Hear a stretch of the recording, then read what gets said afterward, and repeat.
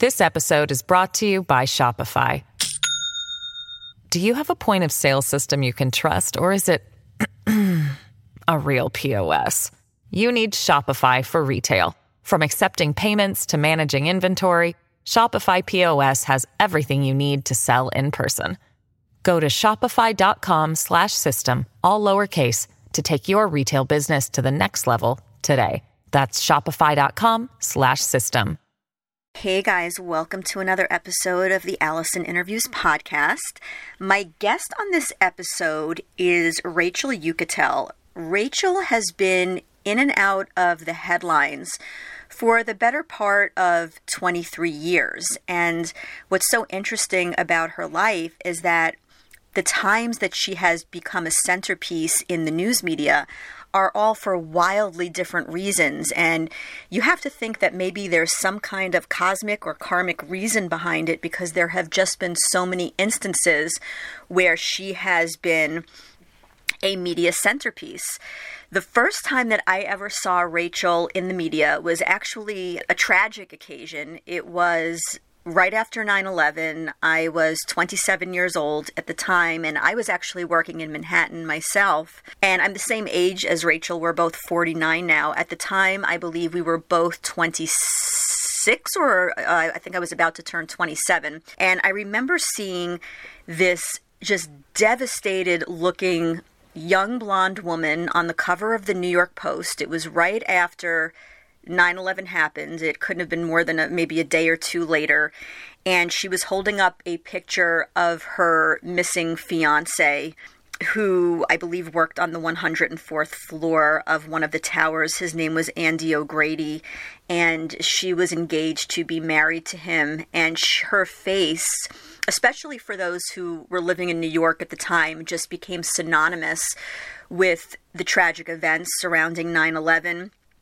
And that was the first time that I ever saw her, and I think the first time that she was ever entered into the public zeitgeist, the media zeitgeist of public interest. And the picture was so palpable, which I think that photography and particularly photojournalism really does have the power to evoke emotions that can't necessarily be expressed in just words. And she really became the face, or one, I shouldn't say the face, but one of the faces of that tragedy. And that was a day when she, at the time, she had lost the love of her life. And then if you fast forward several years, in 2009, when Tiger Woods' marriage to Elin Nordegren had completely blown up and it was all over the media, she again was thrust into the media spotlight, and she was followed doggedly by paparazzi,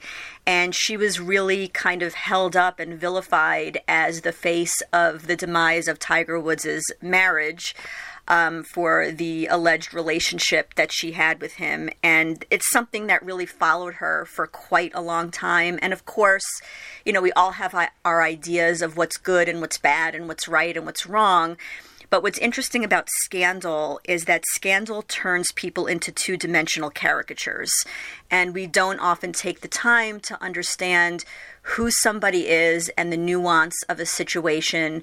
In terms of all the players that are involved in any kind of scandal, we really don't take the time to understand who these human beings are. They just sort of become characters in a Shakespearean stage play that we consume for our own fascination, entertainment, or even as just somebody or something that we can wag our finger at, and it takes the attention off of whatever is going on in our lives. And it's just an interesting dynamic. And then Rachel went on to star on some reality television.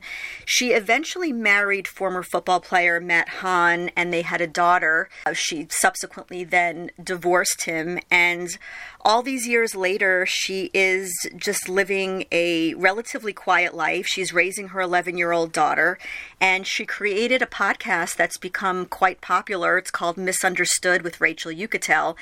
And the premise of the podcast was fascinating to me because as somebody who has walked in those shoes, she is on a mission to bring three-dimensional humanity to people who have either been reduced to a single headline in the news media or just simply to people who are misunderstood the way that she feels that she has been misunderstood for all of these years. And some of her interview subjects are quite interesting. You'll recognize most of their names. They are all people who have been in the news media in one way or another, have been judged in one way or another on a grand scale. And she gives them a platform to shape their own narrative and tell their own story. And as we all know, there's always a story behind every headline, right? Even if you think about the things that have happened in your life where you took a left turn, you made a decision that was less than stellar, you made a mistake, you look back on something and say, what the hell was I thinking? There's context, there's a backstory to it, there's a past, and you know that past because you've lived that past. So what her podcast is trying to do is to give context and past and nuance to people who have not had that opportunity, publicly speaking. She's also working on a memoir, which I'm actually really looking forward to reading because knowing a lot more about her story and things that she's gone through since childhood up through present day, there's so much more to who she is and what she's experienced and survived than what you could ever read in the New York Post or in the tabloids or any of these places that you would see if you were to Google her name. I will say that we had a very interesting hiccup when we sat down to do the interview. We just launched into this conversation and we just went headlong into so many deep issues. And then about 25 minutes in, we realized that we were not recording. So I was like, okay, we can't go back. Don't have a time machine. So we're just going to start recording now and we're just going to make it as good as we possibly could for the last half an hour. When you start listening to this interview, you will come in the middle of a conversation. And in the middle of that conversation, I happened to be asking Rachel about the documentary that I think was on HBO Max. It came out a few years ago and it was called 15 Minutes of Shame. It was co-produced by Monica Lewinsky, who knows public shame more than probably just about any of us. And I thought it was a really interesting topic of discussion for Rachel and I to talk about. So you're going to hear us coming in the midst, halfway through a conversation, but I promise you the 30 minutes that we did record are absolutely gold, and I'm very, very proud of this episode. So sit back, relax, and listen to the second half of my conversation with the one and only Rachel Uchitel. So you did see that documentary, 15 Minutes of Shame, or you didn't? I have seen it, yes. I saw it many years ago. Okay. I mean, I find it interesting because, you know, she herself, Monica Lewinsky, I feel like her whole life, that's been the narrative. And no matter what she's done, she kind of can't get out from under it. But yet Bill Clinton was able to kind of shed that skin and move on in his life. And I find it very interesting, that dynamic. But also the fact that psychologically people feel the need to punish other people publicly, and people have a hard time identifying somebody who's mentioned in the public eye as a three-dimensional human being. Yeah, I mean, there's a lot to talk about in that statement. Listen, I think that in the Monica and Bill Clinton thing, I don't think he got away unscathed. It was just that he hasn't reinvented himself. He just had a position of power where he could continue on in a job or get another job or have something important to say. And she was an intern, right? So she had to figure out her life. Her life wasn't figured out then yet. So it was harder for her to have a comeback. Whereas from him, he had a much bigger fall from grace. I mean, people to this day obviously still talk about that. They make fun of him. They make fun of his marriage with his wife. So I don't know that he got out unscathed. It was a different fall from grace. Whereas for her, she really had to build her life up again. But of course, like you're saying, I think that when you have something with a cheating scandal, the woman gets blamed a lot more than the man, or both may get blamed, but the anger really goes towards the woman, and the criticism goes towards the woman. And, you know, the man's just doing what the man's going to do.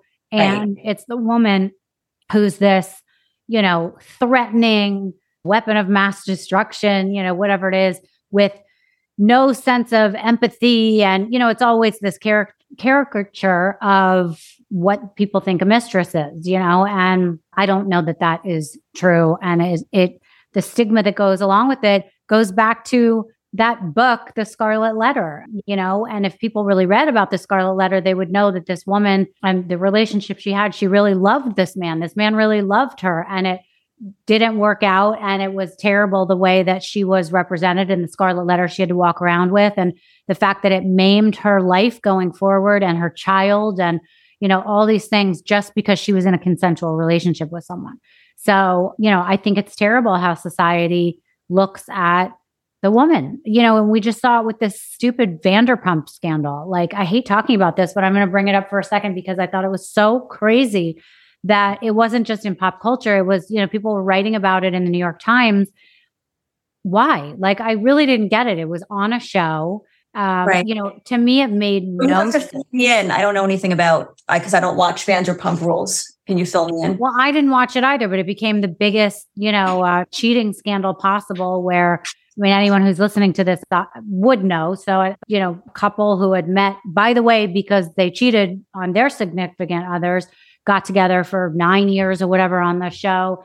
And then the new cast member that came on was sleeping with the boyfriend. And everyone found out, everyone flipped out. They blamed the woman. They hated her. And then lo and behold, now it's like, first of all, the way that this girl who was the mistress, how people allowed her to get treated was terrible. I mean, the fact she didn't jump off a bridge, to me, I thought was like insane. I thought this girl was going to kill herself because the way that the public was responding to her sleeping with this guy was so terrible. And on like their reunion, the way that the cast members spoke to her, anytime she would talk, they'd be like, shut the fuck up.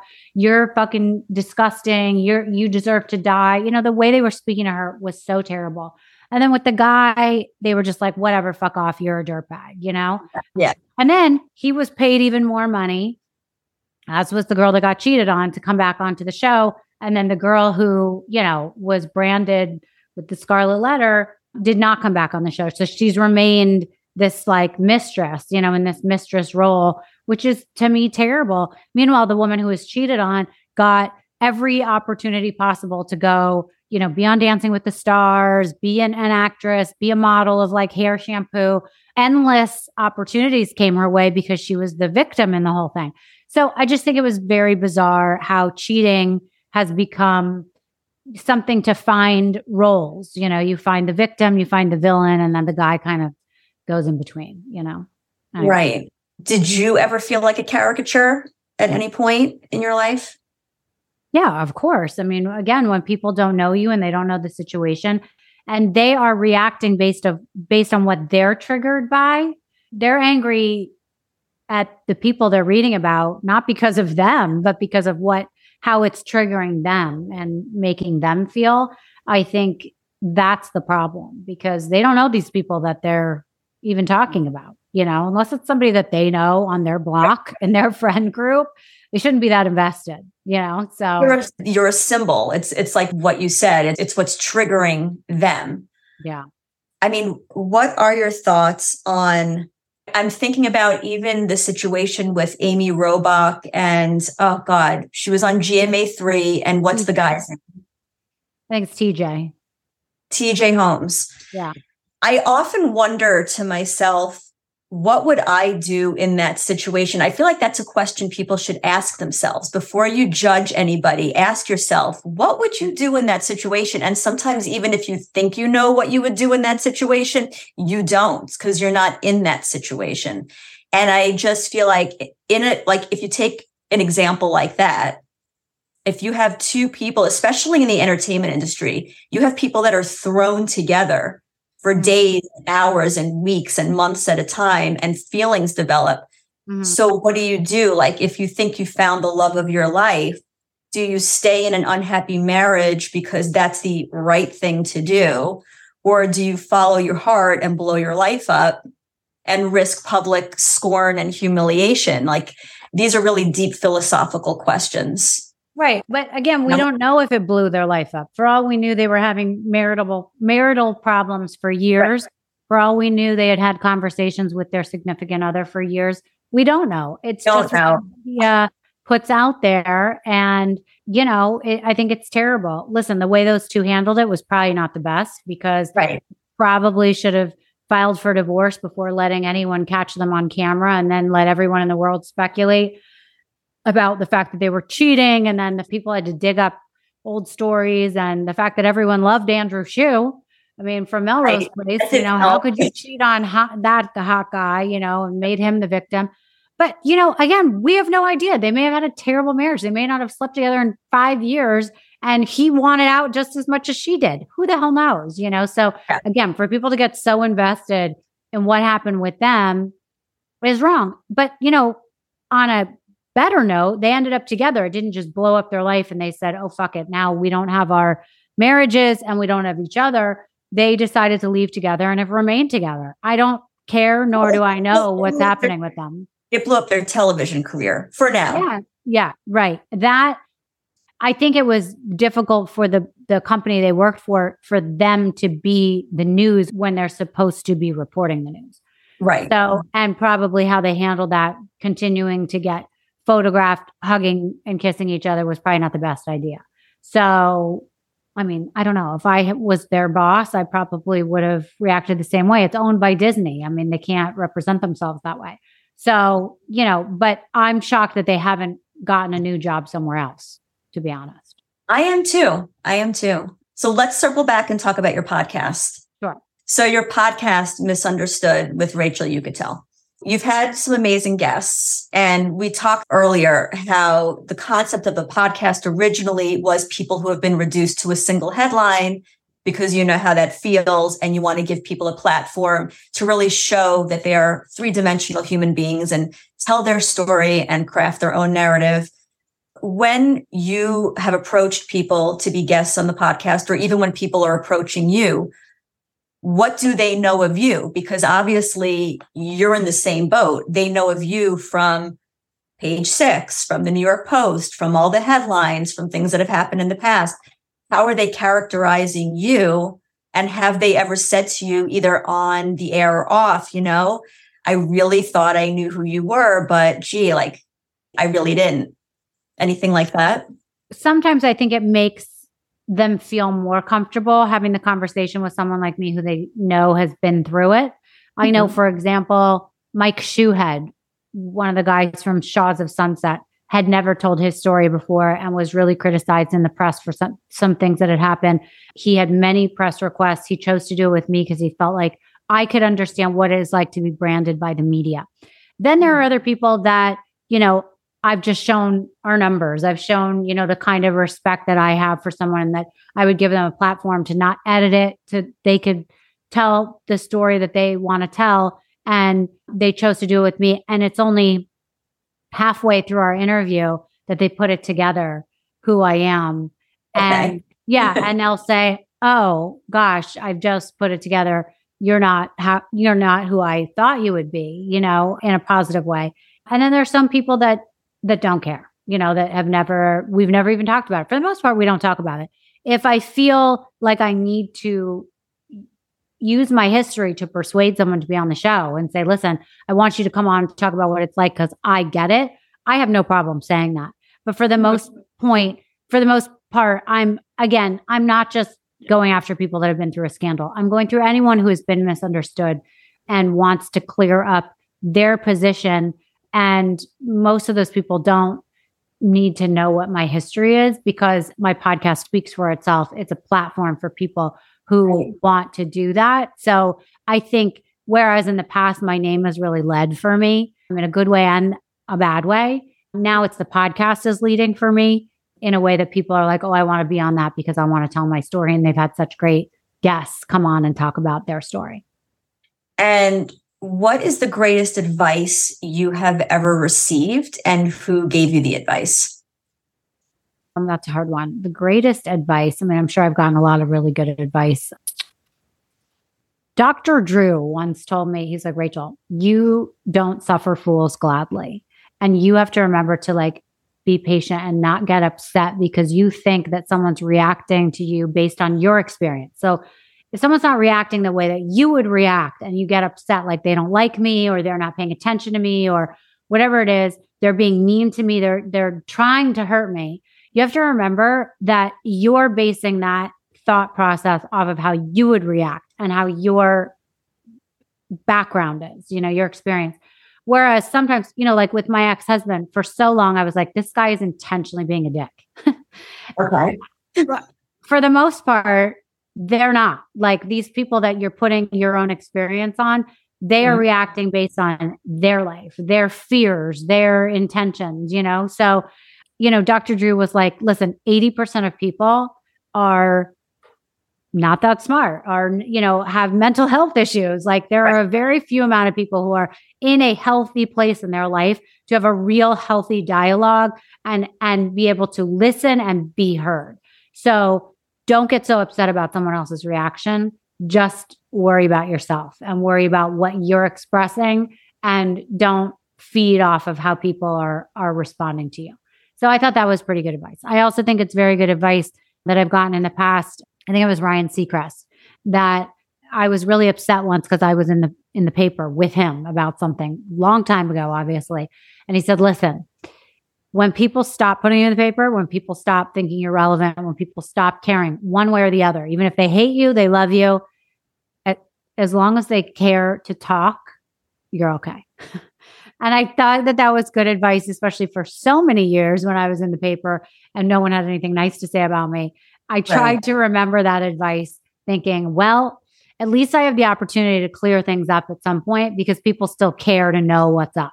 People are still talking about me. So I'm rubbing somebody. What was the story of Ryan Seacrest? I don't even remember anything like that.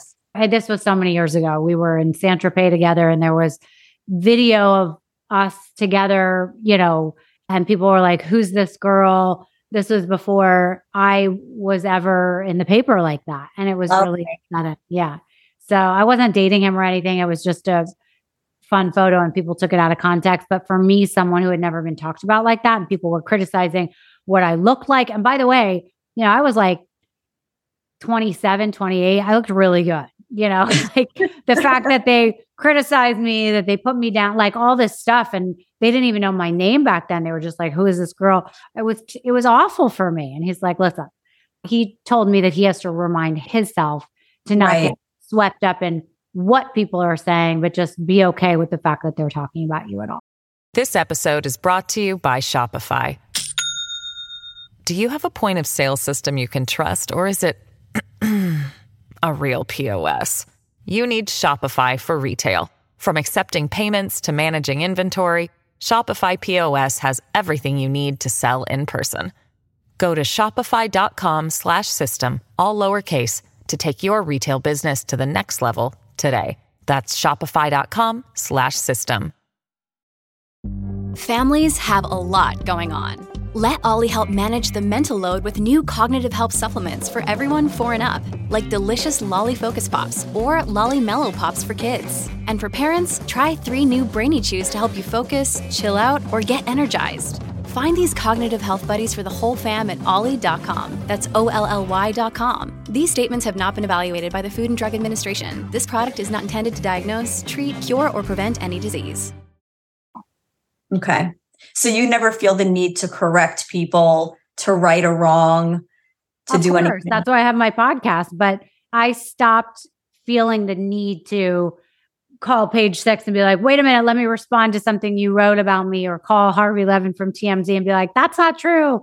I did that for a long time. I was like, how could you write stuff like that? But no, I don't feel that way anymore. I'm 49 years old. I am very secure in my own skin, in my own group of friends. The people that know me and spend time with me do not question anything that comes out in the paper. They will ask me directly. Okay. And where are you with dating? Are you dating anyone right now? Are you in a relationship? I will say that I am constantly on a quest to find a witness to my life. I will just say Oh, I'm not engaged to anyone at the moment, but I'm always hopeful that the person that I am with, whether it be short term or longer term, will end up being somebody that I could marry. I believe in marriage. I believe in monogamy, and I want that eventually for myself. Okay. And do you pray? And if so, who or what do you pray to? You know, my mother forced me to go to church when I was younger, and I sang in the church choir. And I think it put a really bad taste in my mouth because I felt forced to do it. In my older age, you know, I live across the street from a big one of those mega churches. And sometimes my daughter and I go because it's fun. Like you feel the energy there. It doesn't feel so old school like it was where they were old people and they gave old boring sermons that really read from the Bible that was hard to follow as a child. Now they, you know, use metaphors from Jay-Z's music to talk about the Bible. I don't know. But I do, you know, I don't know if I pray. Let me think. I am sure that I have prayed when I'm in a moment of desperation. Right. But it's not something that is, you know, some sort of religion just does not define my life. And it is not a big part of my life. But I believe in respecting religion. I believe in, you know, spirituality. I believe in praying to something. And I am still open to it. So I feel like if you ask me this question in a year or 5 years, I may be really into it and feeling like that is something where I have a dialogue that really helps me. I'm just not there yet, you know, okay, but I'm open. I'm open to it. Yeah. But like, do you have any spiritual beliefs that are apart from organized religion, or do you see them as one and the same? No, I just believe in being a good person. You know, when no one is looking, it's still important to be a good person and to do the right thing because maybe God is looking. Maybe I don't really know what I believe, but I do believe that you should always do the right thing even when no one is looking. And it's probably because I believe there is a higher power or a God that is watching and will make the final decision on where you go. I just haven't gotten to that point where like I can identify why I believe that, you know? Do you believe in regrets?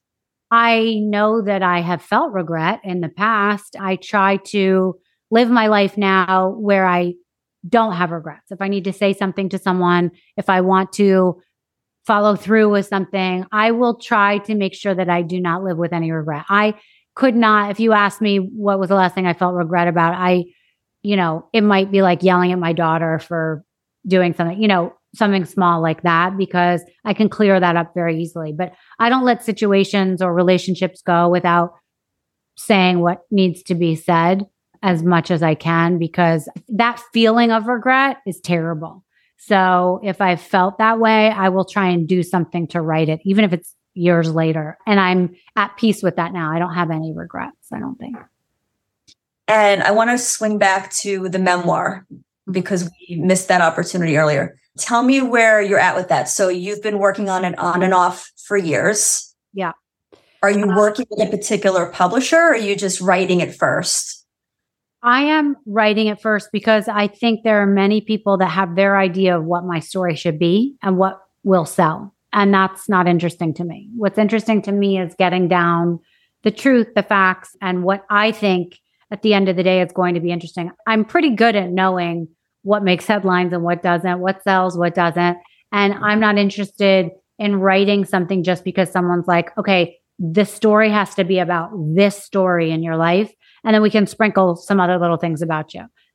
That actually, to me, is not going to sell. What will be a bestseller is my real memoir, because I've been through so many things that people have not heard my take on how I got from one thing to the next, you know, how I got through it, what I learned, who I came in contact with, the actual experience. And, you know, I think it's important to go through all that because that makes you who you are. What will you teach your daughter about healthy romantic relationships?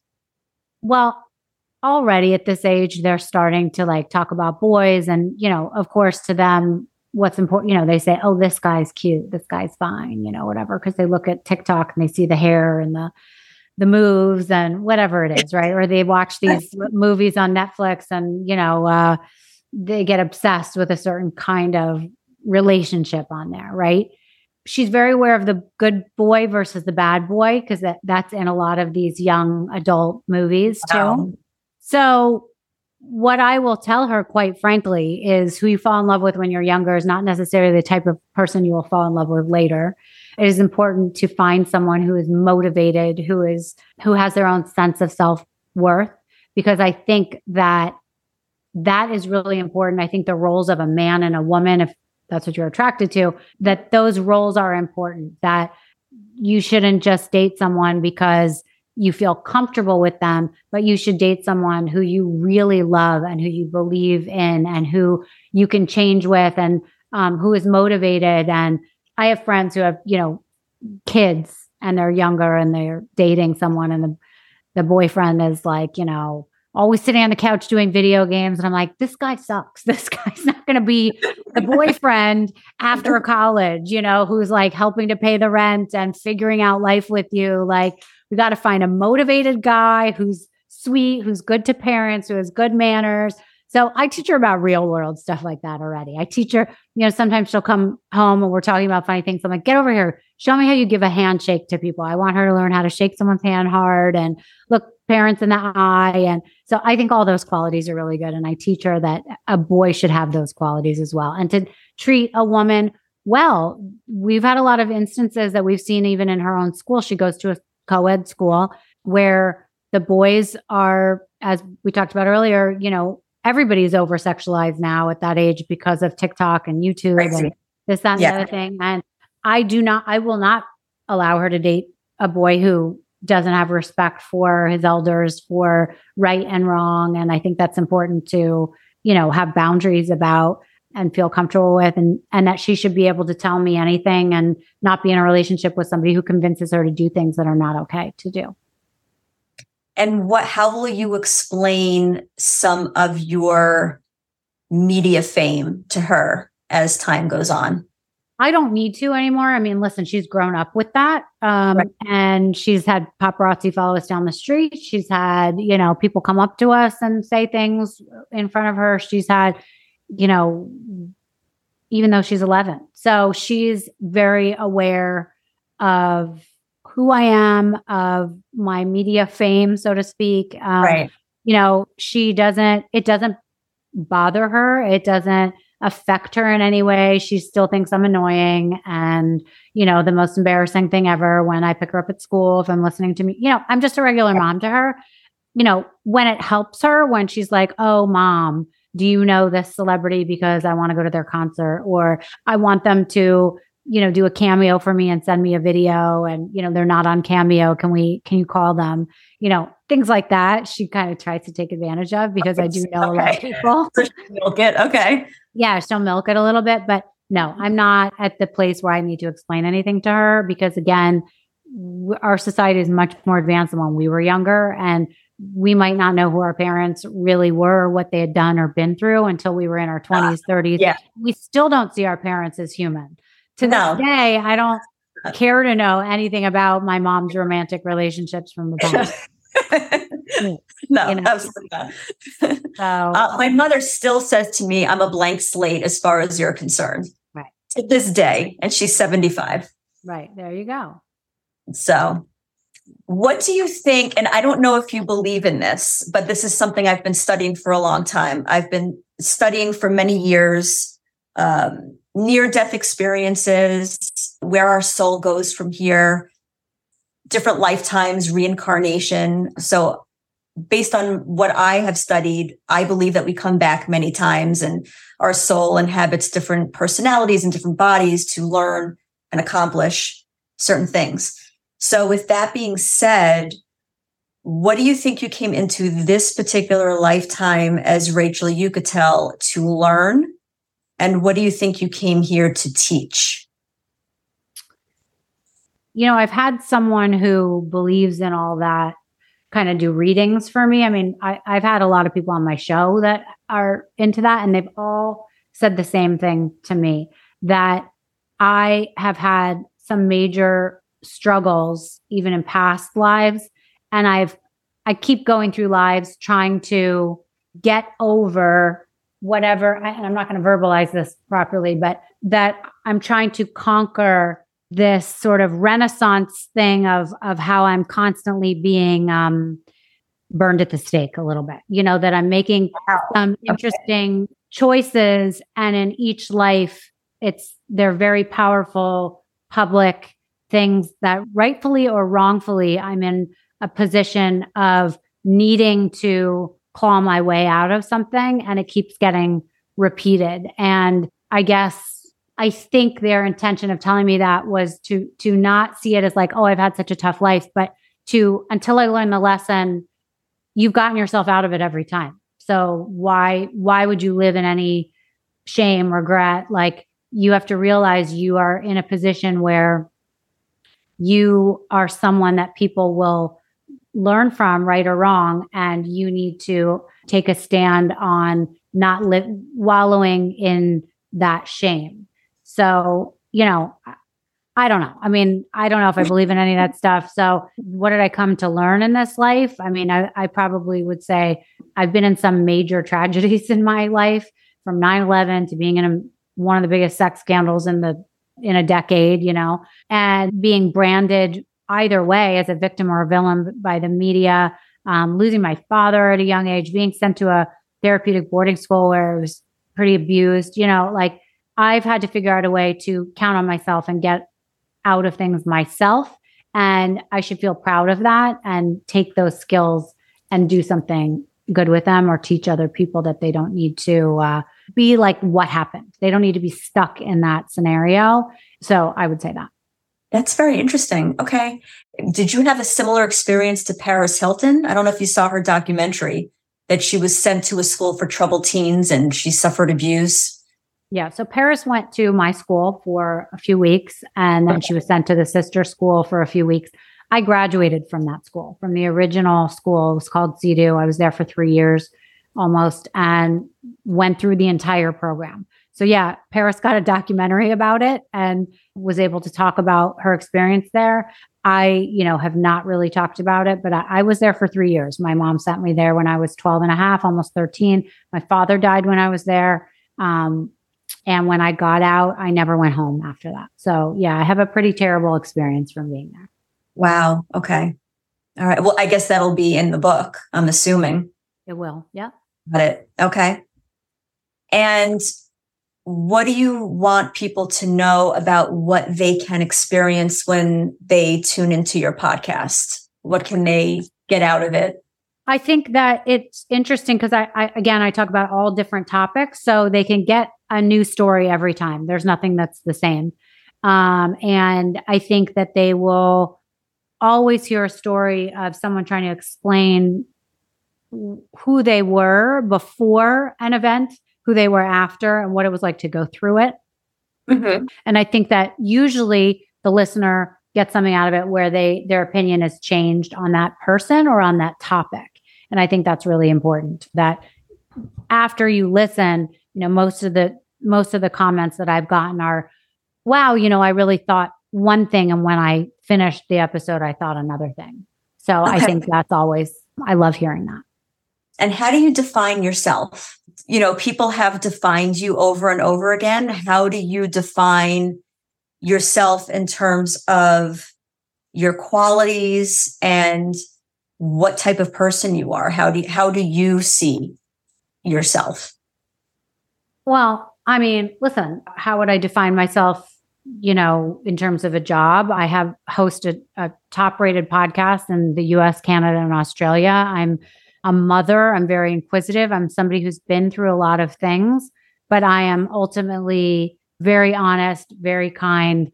I believe in the underdog and listening to their story and giving them a chance.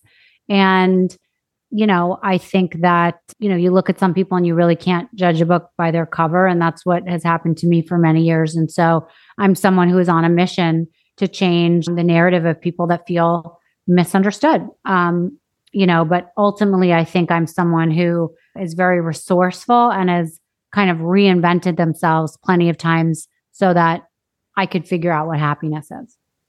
Okay. And my last question is, what is something funny or quirky about you that people don't know? I wouldn't say this is funny, but it's something a lot of people don't know.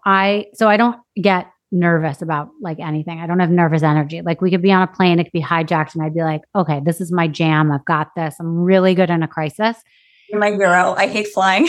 Oh, okay. So like I'm great in any crisis. Like I'm always like, if somebody got shot in front of me, I'd be the best eyewitness. My heart rate doesn't go up. I don't get scared.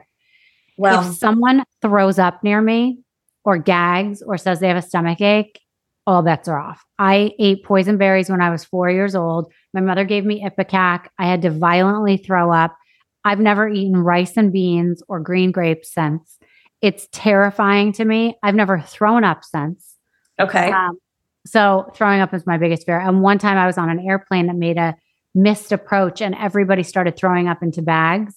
Mm-hmm. I was like shaking back and forth, covering my ears. Like it was terrible. When we landed, they're like, we have to refuel. We went to a different airport. They had to refuel and they're like, we're going to go again. I was like, I'm getting off this plane. I took a train it was like Pennsylvania or something. We landed in Philly, I guess, instead of New York. And I took a train back. I was like, and then I wrote Delta. Maybe I called them. I can't remember at the time. I think you had to write them. And I was like, I'm traumatized by this. And they gave me $2,600 in travel coupons for the trauma that I went through. But not the trauma of the almost accident on the plane, but the trauma of people barfing. Yeah. Terrible. Terrible. So for me, that's my like kryptonite of something that like will just send me to my knees. That is really funny. Yeah. My daughter's very funny about it because she knows that that's like my fear, and kids throw up all the time. Yeah. She's not a thrower upper. Like she knows, I say to her, we are not a family of people that throw up. We're not throwing up today. Like if she has a stomach ache, I'm like, we're going to get through this. But when she was little, there are times that she threw up. And like as a 4-year-old, she was so cute. I remember her like throwing up into the toilet and like putting her hand out for me to be like, don't come in here, mom, because you can't handle it. Very cute, very responsible girl. Cause it just like, I couldn't handle it. But again, I can handle anything. Anything else? Shark attacks, whatever. Huge crisis, September 11th, but I cannot handle throwing up. And that is why I find these interviews hilarious, because human beings are so fucking funny. Like the little quirks and issues that people have just make you human, but I just find it so funny. Yeah. Yeah. So I want to say, even though the first half we didn't record, the second half was phenomenal. And I want to thank you. Thank you. Yeah, I'm sorry we've had so many problems, but yeah, if people are more interested in listening to more that we missed from the beginning, they can tune into my podcast, or they can ask you more questions because you got to hear the answers. All right. Well, thank you, Rachel. It was so nice to meet you. It was so nice to meet you. Again, I apologize, but thank you. Not a problem. All right. Take care. Take care. Thanks for tuning in. As always, if you love this episode and the Allison Interviews podcast, please consider subscribing wherever you get your podcast. Please share the episode. And you can follow Rachel Uchitel on Instagram at Rachel Uchitel NYC. You can follow her podcast, Misunderstood with Rachel Uchitel, at Misunderstood with Rachel, and you can catch the Misunderstood with Rachel Uchitel podcast anywhere you get your podcasts. And of course, you can follow me on Instagram at the Allison Kugel, and I will catch you beautiful people on the next go around. Peace.